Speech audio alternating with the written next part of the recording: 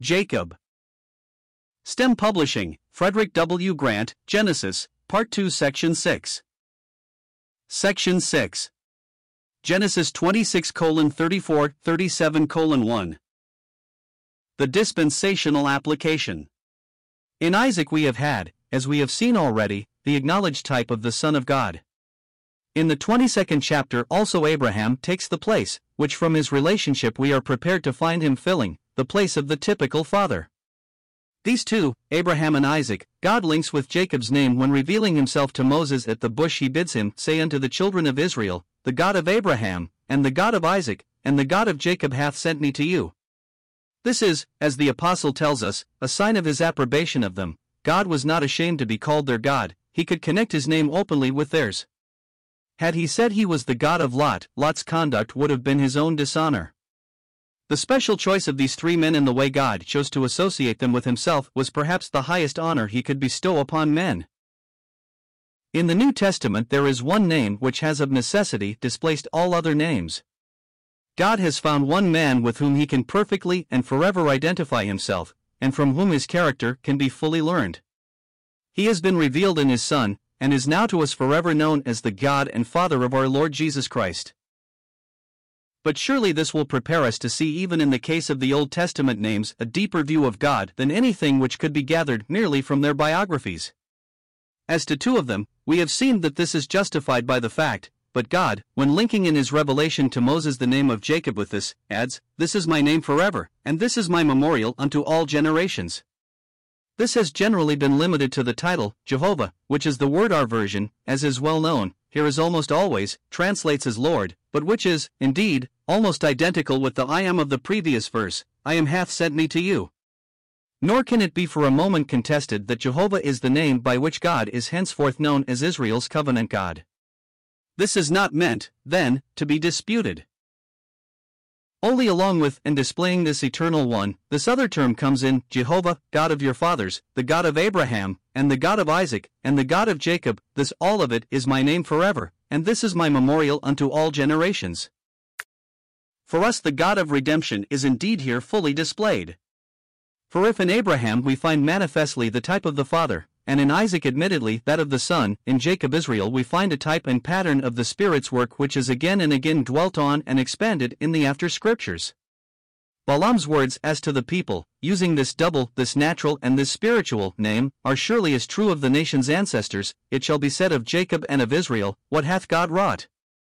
What God hath wrought is surely what in the one now before us we are called in an especial way to acknowledge and glory in. For Jacob's God is he whom we still know as accomplishing in us, by almighty power, the purposes of sovereign grace. In these two names of his, Jacob and Israel, the key to all his history is found. The long years of discipline through which he passes are necessitated by his being Jacob, they are the necessary result of righteous government, but which in the hands of a God infinitely gracious issue in blessing the most signal to the chastened soul. The worm Jacob becomes, in the consciousness of his weakness. Israel has power with God and with man and prevails.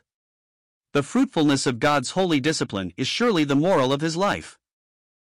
And of this the nation are as striking an example. The only people chosen of God as his own among the nations of the earth to be the manifest seat of divine government, their own history becomes of necessity the illustration of this.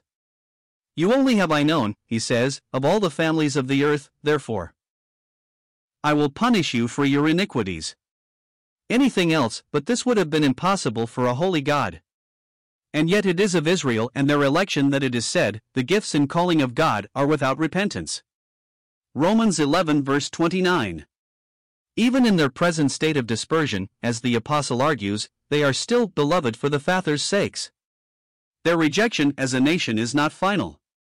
God repudiates utterly, by the mouth of Jeremiah, that which is still the thought of many Christians. Considerest thou not what this people have spoken, saying, the two families which the Lord hath chosen, he hath even cut them off? Thus have they despised my people, that they should be no more a nation before them. Thus saith the Lord, if my covenant be not with day and night, and if I have not appointed the ordinances of heaven and earth, then will I cast away the seed of Jacob, and David my servant, so that I will not take any of his seed to be rulers over the seed of Abraham, Isaac, and Jacob, for I will cause their captivity to return, and have mercy on them. Jeremiah 33 verses 24 to 26. Their present chastening is therefore for final reformation, and thus nationally are they a pattern of God's dealings in holiness, but in grace, with all his people. Their father Jacob becomes thus also their type, a view to which it seems to me the language of the prophets everywhere conforms, and which it indeed necessitates. The life of Jacob divides into 3 parts, according as we find him in the land, exiled from it at Padan Aram, or again returning, and to this correspond very plainly the 3 great periods of Israel's national life. The last is indeed only known by prophecy, but as surely as any history could make it known. The first part seems to me to cover the whole of their inspired history.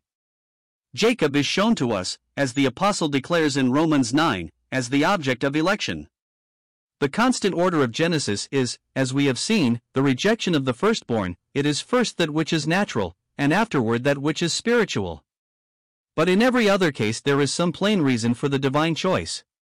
In Cain, self-righteousness sets aside; in Isaac, his birth from Sarah might be urged as reason; Reuben, too, falls into sin, which deprives him of the birthright.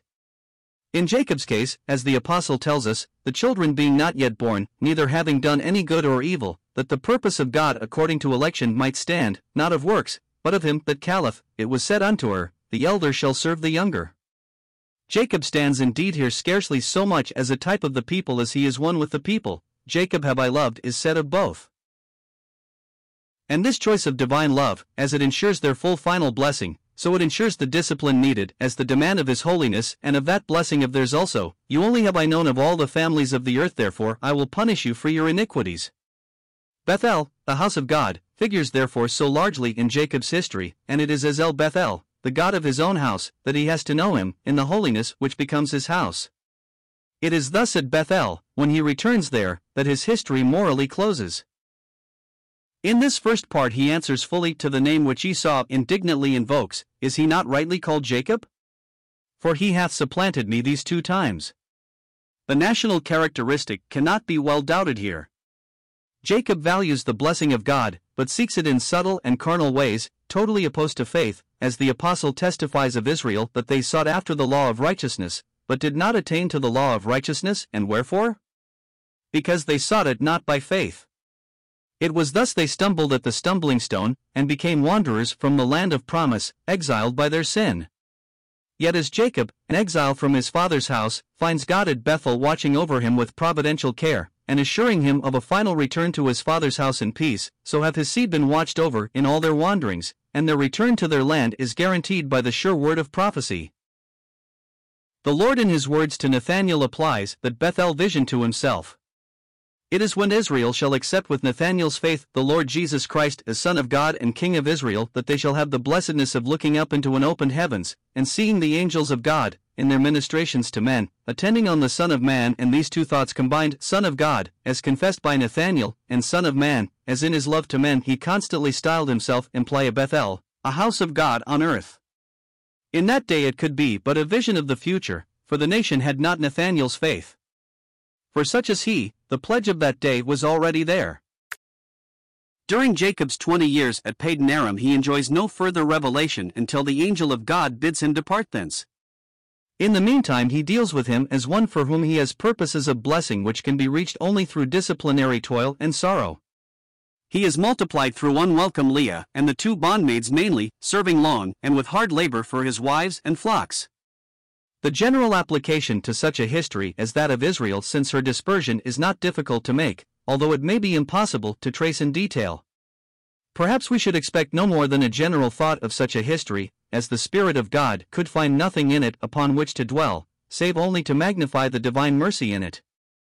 Enslaved, trampled on, yet preserved, and merging into final wealth and power, this is the simple, well-known, yet marvelous fact, in which they witness to the care and holiness of that God of Bethel whose name they know not. In the third part we find Jacob, up to this, still and only that, returning to his own land. In the application, we must remember that it is a remnant that represent and grow into the nation. For these as for their father, Peniel prepares for Bethel, that they may not fall into their enemies' hands. God, whose name is yet unknown to them, must take them into his own, crippling the human strength in which they contend with him, that in weakness they may hold him fast for blessing. They must needs confess their name naturally, that grace may change it for what has to be henceforth their name. At Peniel, Jacob becomes Israel, although not yet does he fully realize that which is implied in this, so that at Bethel he again receives it, as if never his before. Thus, broken down in repentance, and their human strength abased, the nation will be saved from the hands of their enemies. Purged from idolatry, they will then have their second Bethel, when God discovers to them his name, so long hidden, and confirms to them the promise to their father Abraham. Christ, son of his mother's sorrow, but of his father's right hand, will then take his place among them, and so they will come to Mamre, and to Hebron, to the richness of a portion which now is to be enjoyed in fellowship with God. The individual application. In the individual application, the lesson of Jacob's life is, as we have already seen, the fruitfulness of that holy discipline which Bethel, the house of God, implies, and which out of such material as a Jacob can bring forth a vessel of exquisite workmanship to his praise. Here the literal history unites with the typical to develop a picture of the deepest interest to us. May he who only can, give us true blessing from it. First, as a preface to the setting aside of Esau, we are told of his marriage, at 40 years old, at once to 2 Canaanitish wives. This is the natural sequel of a profanity which could esteem his birthright at the value of a mess of pottage. These 40 years are a significant hint to us of completed probation. In his 2 wives, married at once, he refuses at once the example and counsel of his father, and by his union with Canaanitish women disregards the divine sentence, and shows unmistakably the innermost recesses of the heart. It is a sign of the times that so little is thought of the character of man's associations. In truth, nothing gives us our character so much. To say of Enoch or of Noah that he walked with God describes the man fully in the fewest words. Voluntary association with his enemies, can it consist with any proper desire after such a walk? Esau's Canaanitish wives set him finally aside from the blessing which the next chapter shows us becoming Jacob's. On the other hand, crookedness and deceit are found in Jacob, the vices which belong to feebleness where there is no due counteracting power of faith. Faith, which alone is wisdom and foresight, waits upon God and makes no haste. It walks erect and openly in the shelter of his presence, secure of the accomplishment of his will, which alone it seeks, while cunning and craft blunder in the darkness. Jacob's deceit is not that which procures him the blessing, it procures him nothing but 20 years of toil and sorrow, of banishment from his father's house, and subjection to the will of others. The blessing could not be Esau's. Was Isaac or Esau more than God that they could alter his purpose? Or did he need Jacob's feeble hand to uphold his throne? Alas! He is neither the first nor the last who has acted as if it were so. And this is what restlessness and impatience mean, either some lust of the heart we must secure whether he will or no, or some doubt whether God be God, rank unbelief or rank self-will, and these are near companions. How far off was Jacob yet from El Bethel? True, there was strong temptation, a mother's voice, the voice of affection and authority, to urge him on, the coveted blessing just slipping, as it seemed, away, but in the case of one with God, all this would only have made plain the power of God to keep a soul that confides in him. With him, no difficulties avail against us, it is not inherent strength or wisdom which avails in our behalf. The whole question is, are we with him? Jacob feebly opposes his mother's solicitation, but not in the name of God or of truth. He dreads getting a curse instead of blessing, seeming a deceiver, rather than being one. He makes the whole question one of expediency, not of righteousness, hence has no power at all, or rather is already fallen. His mother boldly assumes the responsibility, and he has nothing more to oppose. Once gained, he soon learns boldness. He can not only assure his father, once and again, that he is Esau, but dares to say that God has brought him what Rebekah's hands have prepared. What is holiness in us but the fruit of the shining of God's face upon us? If our faces are turned away, how soon does all the rabble of evil stalk abroad in the darkness? The fruit of the light is in all goodness and righteousness and truth. Ephesians 5 verse 9, true reading. Yet Jacob obtains the blessing, surely from grace alone, and not from his evil works, and Isaac, dim-sighted spiritually more than physically here, wakes up to find how far nature has misled him, and to own the righteousness of a stronger will than his own. Esau sees nothing but Jacob and his father. He who has now got the blessing is still totally without ability to trust God for the fulfillment of it. Rebekah's voice again is heard, urging him to flee from his brother's wrath, and Isaac is wrought upon to send him to Padan Aram, to take a wife from Laban's daughters. It is now that solitary, a wanderer and a fugitive, he arrives at Bethel, and here for the first time God appears to him. Already the chastening of God's hand was upon him, and heavily he must have felt it as he lay upon the hill that night at Luz. Under the pressure of it, he was now to have the interpretation as the holy discipline of divine love. He must stoop his neck to the yoke, and accept the fruit of his own ways. God can assure him of no escape from that, but in and through it all the blessing that is his shall be attained. He will be with him to accomplish his faithful word, and bring him back from all his wanderings into the land which he is now leaving. He sees the angels of God passing between heaven and earth in constant ministration to the heir of promise, for he whom they serve is Abraham's God. Here all is perfect grace, for grace alone delivers from the dominion of sin. Holiness is the necessary rule of God's house, but to be in God's house supposes relationship, nearness. Jacob's matters, wonderful to say, are God's own care. What a remedy for Jacob's self-seeking anxiety is in all this! Had he learnt the lesson, how much evil would have been spared him? How soon and how differently might Peniel have been reached? But it is evident he enters little into the spirit of this divine communication. He calls the place indeed Bethel, God's house, and the gate of heaven, but he is oppressed with fear rather than comforted. The magnificence of the promise which has just been made him shrinks into mere bread and raiment, and his father's house again in peace, and he answers with a legal vow, in which what he will do is all too manifest. So he goes on his journey to find in Laban's house what is more congenial yet than God's, and to learn slowly there by experience what faith might have learnt as speedily as surely, without the sorrow. In all this Jacob is our type, for if he were responsible to receive and walk in the power of a grace so plainly revealed, how much more we who have received a revelation which is to Jacob's as noon to twilight. To us the God of Abraham and of Isaac is the God and Father of our Lord Jesus Christ, and through him our Father. For us the house of God is found on earth, all the fullness of God dwelling bodily in the man Christ Jesus, and the promise, I will dwell in them and walk in them, being fulfilled to us also, as individually and collectively indwelt by the Holy Ghost. For us the throne of God is revealed as a throne of grace, grace reigning through righteousness, our Savior, Christ our Lord. How should all this purge out of our souls the leaven of subtlety and self-will, and conform us wholly to the will of God? His commandments are not grievous, says the Apostle. What say our souls?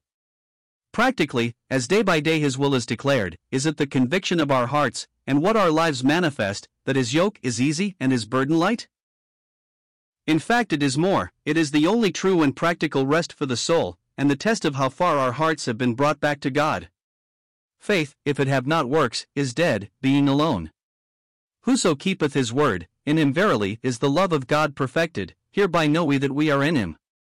It is divine love which, sown in the heart, produces in the life the necessary fruit of service. Faith is the heart's response, service, the life's.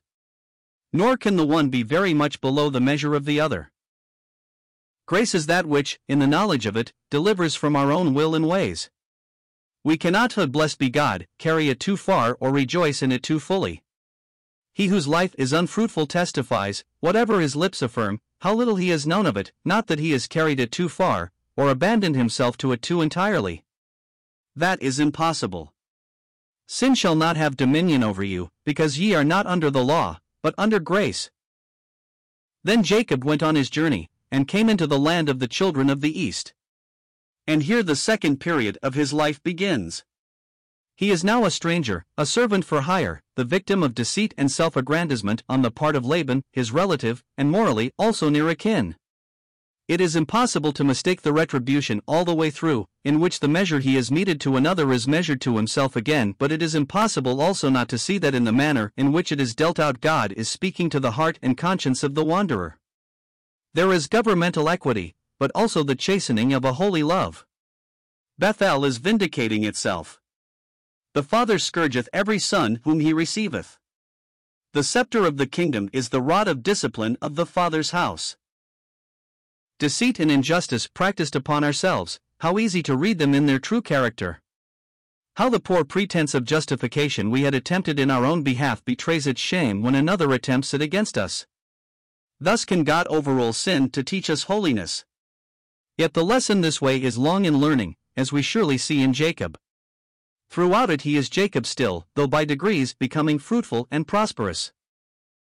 The general teaching here seems plain enough, while the details are difficult to follow. The names of wives and children too bear witness to the subjective character of the line of truth which presents itself to us. Rachel, sheep, seems significant of the meekness and patience of true discipleship, the very opposite of Jacob's hitherto self-willed and unrestrained temper. But her he must obtain by means of undesired Leah, whose name, wearied, suggests the tribulation by which patience is wrought out. And even then, before Rachel is fruitful, and in despair of her fruitfulness, the bondmaids are received, Bilhah, terror, and Zilpah, a dropping, as of tears. These names seem to harmonize very strikingly with the general purport of the history. Indeed, putting them together, they carry conviction scarcely to be resisted. The names of the children, again, as they should do, speak on the other hand of various blessing, but which I am not prepared to enter into here. But Joseph, Rachel's son, surely, in beautiful conformity to his origin, expresses that steady virtue, or courage, which goes through whatever trial to the crown, and with which Peter commences that spiritual adding to which he exhorts, 2 Peter 1 verse 5, and which seems indicated in Joseph's name. From his birth Jacob begins to look toward his own place and country once more, and though at Laban's request he continues 6 years longer in his service, he yet now emerges from the poverty in which he has for so long been, until his riches awaken the envy of Laban's sons and of their father. Yet he waits until Jehovah's voice bids him return to the land of his fathers, though still lacking faith to take an open course he steals secretly away, God interposing to save him from the pursuit of Laban, who follows him to Gilead, but there depart from him with a solemn covenant. Jacob now pursues his way, and angels of God meet him. How ready is he to assure us of his power, waiting only a fit moment to be put forth in our behalf. It must have reminded, and been intended to remind him too, of Bethel, and of the promise there, but there Jehovah had appeared to him, if but in a dream. Here he does not appear. Jacob, an outcast and wanderer, could have that which Jacob, returning in wealth and with a multitude, could not now be permitted. Then, it was grace, now, it would be fellowship, and for fellowship he was not yet prepared. This is God's host, or camp, he says, and he calls the place Mahanaim, that is, two hosts, or camps. Here he must have counted in his own, and accordingly we find him immediately dwelling upon it in his message to Esau. I have oxen and asses, flocks and men servants and women servants, and I have sent to tell my Lord, that I may find favor in thy sight. How significant that in but a little time we find him dividing this host of his into two camps, saying, if Esau come to the one camp and smite it, then the other camp which is left shall escape. Such is our strength when built upon, although we would fain perhaps associate God's power with it. In the time of need, our own, what is it? And God's, where shall we find it? The same word as before.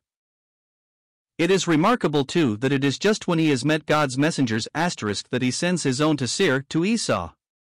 But God and Esau are evidently mixed up in his mind all through. Nor is it strange, but inevitable, that what recalls God to our souls should recall also one against whom we have sinned, and sinned without reparation, perhaps without possibility of reparation. Bethel is still manifesting itself in all this, the discipline which becomes God's holy house.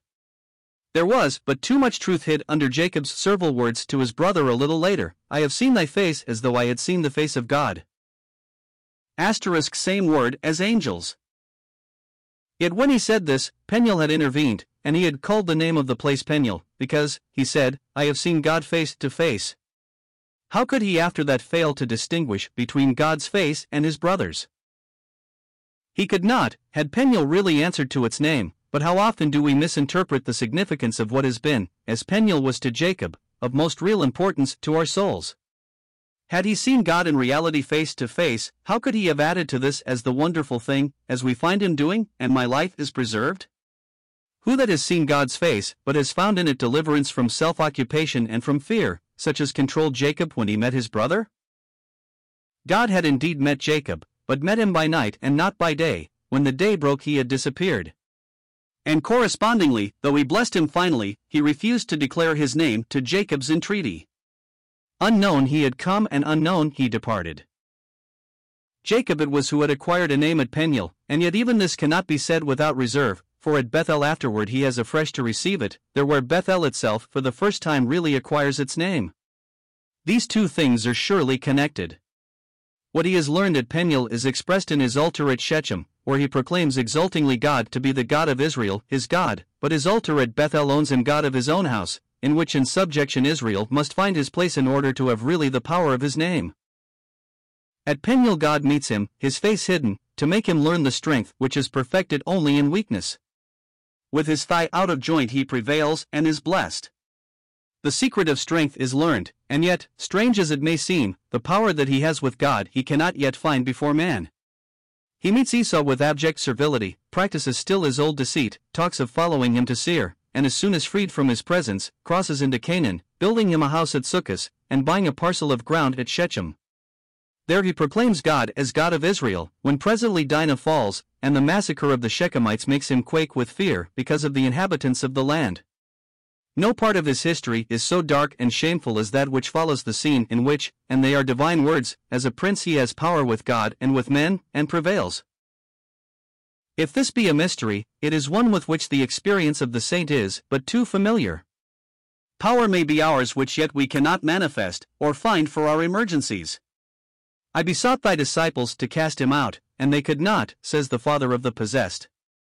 And those to whom this very power had been committed ask in perplexity, why could not we cast him out? And the Lord replies, because of your unbelief, but adds, howbeit this kind goeth not forth but by prayer and fasting. Even so he whose name is already Israel is practically Jacob still, as God says to him afterward, Genesis 35 verse 10. Only in obedience can power be used, our meat and drink, our strength and refreshment, are in doing his will, grace, where realized, breaks the dominion of sin, and sin is lawlessness, our own will and not his. Divine power must be realized in the divine ways, grace only establishes, never alters this. So at Bethel alone the promise of Peniel can be fulfilled. How many are there whose altars are to God their God, and who exult in a grace which proves yet no practical deliverance, who dwell in an unpurged earth, and are reaping, and must be allowed to reap, the sure and bitter fruits? God's princes, how far from knowing the dignity of their calling! In the extremity of his distress God's voice arouses Jacob to go up to Bethel and dwell there, and then we hear of strange gods in his household to be put away, and purification effected to meet him who answered me in the day of my distress, and was with me in the way I went, and the terror of God falls upon the cities round about, so that they do not pursue after the sons of Jacob. At Bethel his wanderings really end, his new name is confirmed to him, and God declares his own, as at Peniel he could not, the blessing now is fully his, and Jacob bowed in gratitude recognizes the house of God, in which, the purpose of discipline being accomplished, he finds at last his rest. Still he journeys on, for pilgrimage is not over, although in the land now, his portion. Sorrow still comes, for on the road to Bethlehem his beloved Rachel dies, but Jacob now shows his mastery over it. Him whom his dying mother names Benoni, son of my affliction, his father calls Benjamin, son of the right hand. We can easily discern the reflection of Christ in this, the glory fruit of the cross. With our eye on this, Mamre, which is in Hebron, the richness of communion, Abraham's old resting place, is soon reached. With how great toil and how many experiences is he back at last, whence only unbelief had ever driven him. And we? How much do most of us resemble him in this? Yet with him and us tribulation worketh patience, and patience experience, and experience hope, and hope mocketh not ashamed. The next chapter follows with a long list of Esau's generations, prematurely ripening into dukes and kings. The world must have its day, and yet amid it all a significant sign is given of fulfillment of that divine purpose which is not of works, but of him that calleth. For we read that Esau took his wives, and his sons, and his daughters, and all the persons of his house, and his cattle and his beasts, and all his substance, which he had got in the land of Canaan, and went into the country from the face of his brother Jacob. While in chapter 37 one verse contrasts Jacob's portion, its very brevity speaking volumes to the ear that hears. And Jacob dwelt in the land in which his father was a stranger, in the land of Canaan.